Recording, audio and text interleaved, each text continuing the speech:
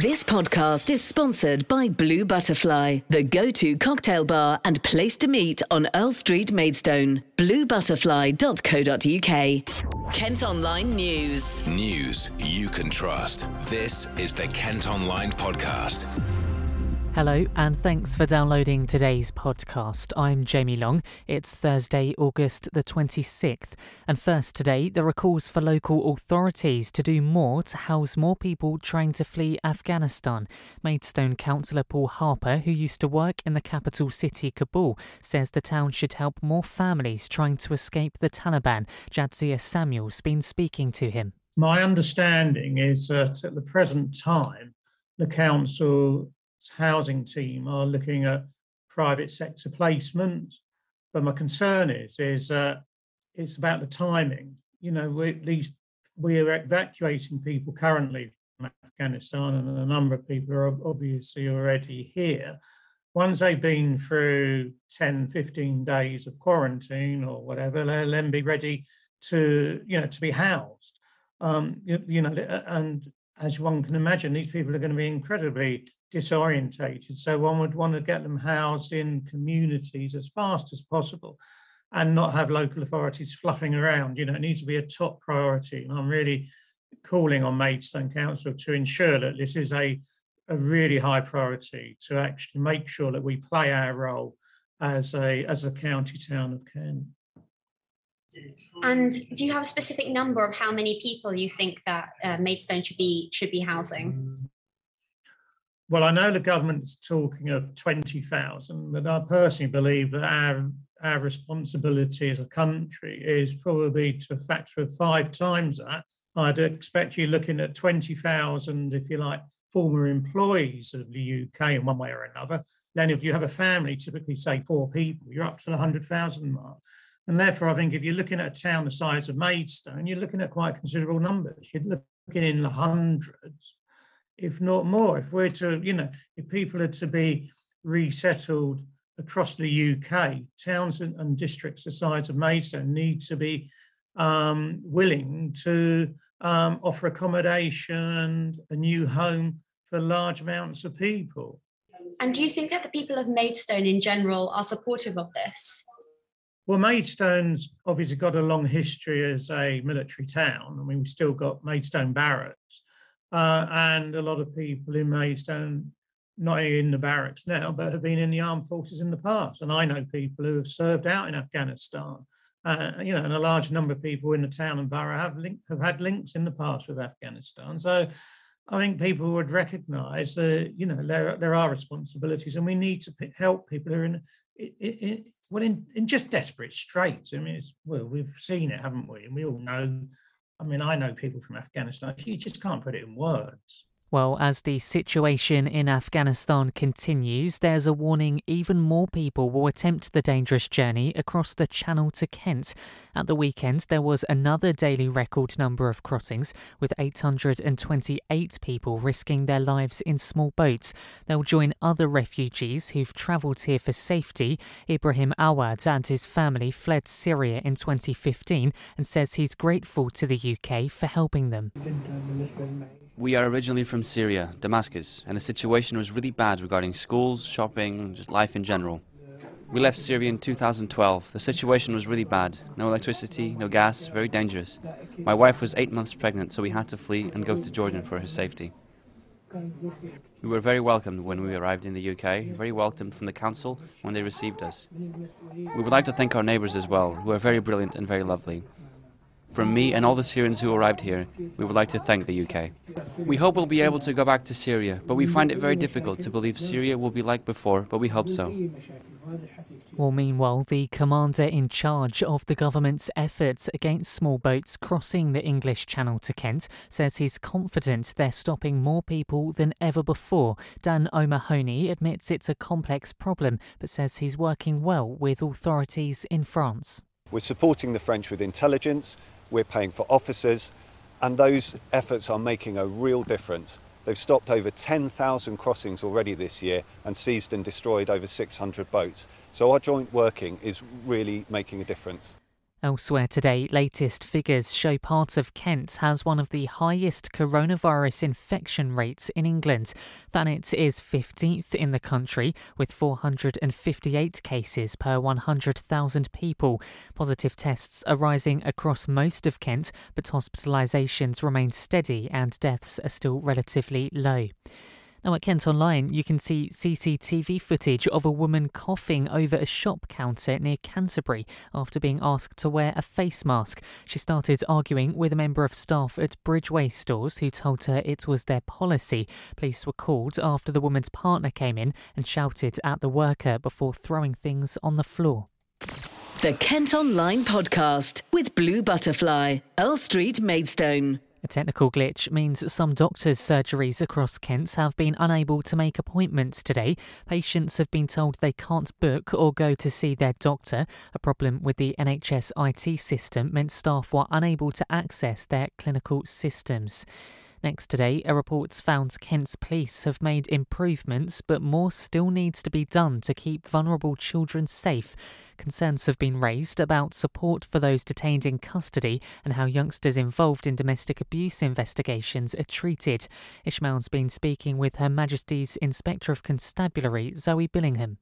So we set out a range of areas where we think that there's still work for the force to do. We've set those out in the report.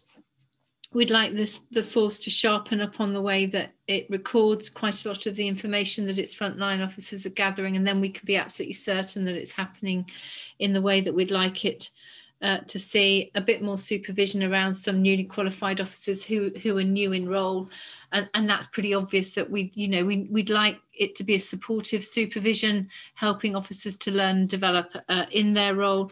And we'd like the force to continue to build on the good practice that we've seen elsewhere across the force, making sure that the staff really know and understand the importance of keeping vulnerable people and protecting vulnerable people across the whole of the county. Those findings, the concerns, that they seem, I guess, kind of obvious in the sense on a face value. I mean, in terms of the measures that should be implemented, poor focus on the voice of a child in domestic abuse investigations, not consistently speaking with them about their worries and their behaviour. Does that not seem like things that should obviously be implemented already? Yes, we'd like to think that forces were making sure that their frontline officers are trained and are given enough time when they attend domestic abuse incidents to take prompt and appropriate action to keep the victim safe. And really importantly, children are also victims of domestic abuse. The very act of witnessing domestic abuse between their parents is harrowing and traumatic and harms children. And we would encourage police officers to take those steps to check on the children, to talk to them, to find out the impact that this is having on them. And what we're finding in Kent is very much a culture of officers doing that. What we're also seeing is less focus on making sure that that's written down and recorded. And of course, if it's not written down and recorded, you can't build the whole picture of what's happening in the family. So it is really important that officers are given the time and space and the odd reminder from time to time that actually talking to the children is really important. One of the things, though, that the force has done and has implemented alongside many other forces that we're really pleased to see is something called Operation Encompass, which is a system that means that if there's a domestic incident in a household, the force will notify the child's school the very next morning so that teachers can be aware, but also just look out for that child. You imagine if it's a primary school child and they've been traumatised the night before, if the teacher is aware and they're not going to make a big fuss and song and dance, but they can just perhaps be a little bit more lenient with the child. If they're a bit quiet, take them to one side, just check on their welfare, make a bit of a fuss of them. We think that that's a really, really good piece of work by the force to actually have implemented that, and to make sure that, children are looked after in that way. So there's goods and bads in this report. There's the goods that, the force has listened to what we said, has put in place structures and process. There's still things that the force needs to do to continue to improve. A man's been taken to hospital following a crash in Tunbridge. Two cars collided and one of them overturned on Pembury Way between the A21 and A26 in the early hours of this morning. The road was closed for about 4 hours. Now, parents in Kent are being encouraged to regularly test their children for coronavirus before they head back to school. Most students will return to the classroom next week after the summer break. I've been speaking to TV's Dr. Ranj, who's from Medway, about the measures being put in place. I think lots of kids and young people will be excited about going back to school, quite rightly. Things are going to be slightly different, though, this September. There will be less restrictions and there will be more freedom to interact with others. However, there will still be certain behaviours that are encouraged. So hand washing is still really, really important. There will be ventilation or increased ventilation of educational spaces. There will be enhanced cleaning regimes, which a lot of places will already have had. And we are recommending testing for certain groups. So all staff should be tested regularly, and secondary and college age pupils should be testing regularly. Now, some schools and educational settings may choose to put extra measures in place as well. And if you want to find out what's going on, just contact your school or college and ask them what they're going to be doing and what sort of mitigations they're going to be putting in place. And how important is testing as schools head back in September? Testing is hugely important. So if you've got symptoms, you need to be getting a PCR test and isolating in the meantime.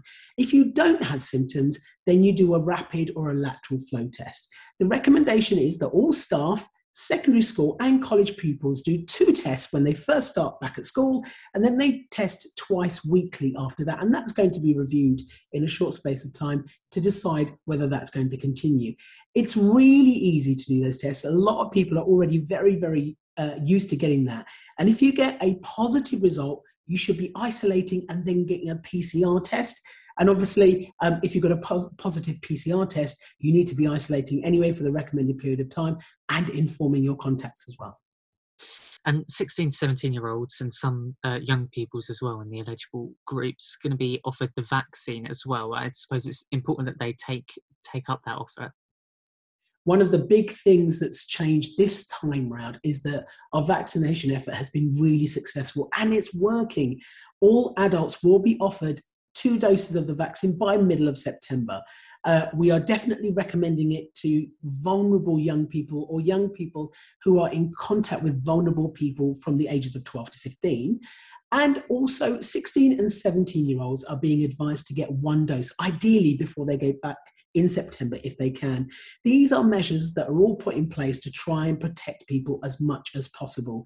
We know that if everyone does their bit and enough people are vaccinated, we can drive down rates of coronavirus and make it safer for everyone. Next, people at Reading and Leeds festivals this weekend will be able to get their coronavirus vaccine at pop-up clinics. 4,700 COVID-19 cases have been linked to the Boardmasters Festival in Cornwall earlier this month. Ollie's been chatting with Jill T, the co-founder of the Black Deer Festival in Tunbridge Wells, which has been pushed back until next year. She says cases at big events are inevitable. I kind of think it was bound to happen. You know, COVID is around us. We've all accepted that that's the way it is. People are now getting all of their vaccinations, double vaccinations, still getting COVID. You know, I know people myself who've been double vaccinated who've had COVID again or had COVID. And I think that it's really, we're going to have to live with it. I don't think there's anything else we can do about it. It would be like, I was having to think about this, and I was thinking it would be like if you tested, take Latitude as it's like 45,000 people. If you tested 45,000 people ordinarily at a festival, I'm sure there'd be 1,000 people got flu or a number of people that had a virus of some kind. It's kind of like people are not, being hospitalized so much, so the pressure's off on that. So kind of I'm just a bit philosophical about it now. I feel that life needs to go on and we are going to get cases of COVID, and unfortunately, not all of them are going to be that sort of easy to get over, but it feels like there's nothing more we can do to prevent it. There's nothing else you can do. If you're running festivals, you're running them at capacity. If you're running sporting events, you're running them at capacity. I don't think you're ever going to be able to be clear of any viruses. It's interesting what you say, because the way it's been reported by a lot of media outlets is that this news that 40 to 45,000 people went to Latitude, but 1,000 cases are linked to it, it's kind of being treated as a sort of disaster of the government's own events. Do you not see it as that then? Do you just see it as an inevitability if you're going to be running big festivals? Black Deer, we couldn't have been safer when we put Black Deer together, and we wasn't allowed to do it. If you, I don't know if you remember, it was, 4 weeks. We wasn't, they pulled the plug on that, and for the numbers that we had, and we was a very safe environment with a lot of space around us. How many people would have had COVID as a result of that? I've got no idea. Latitude, 45,000 people, all very close proximity together. I'm not there to judge. I'm there to, with my practical head on, I'm thinking life does need to go on and continue, and we are going to have to live with it. Now, there are rumours IKEA could soon open its first site in Kent.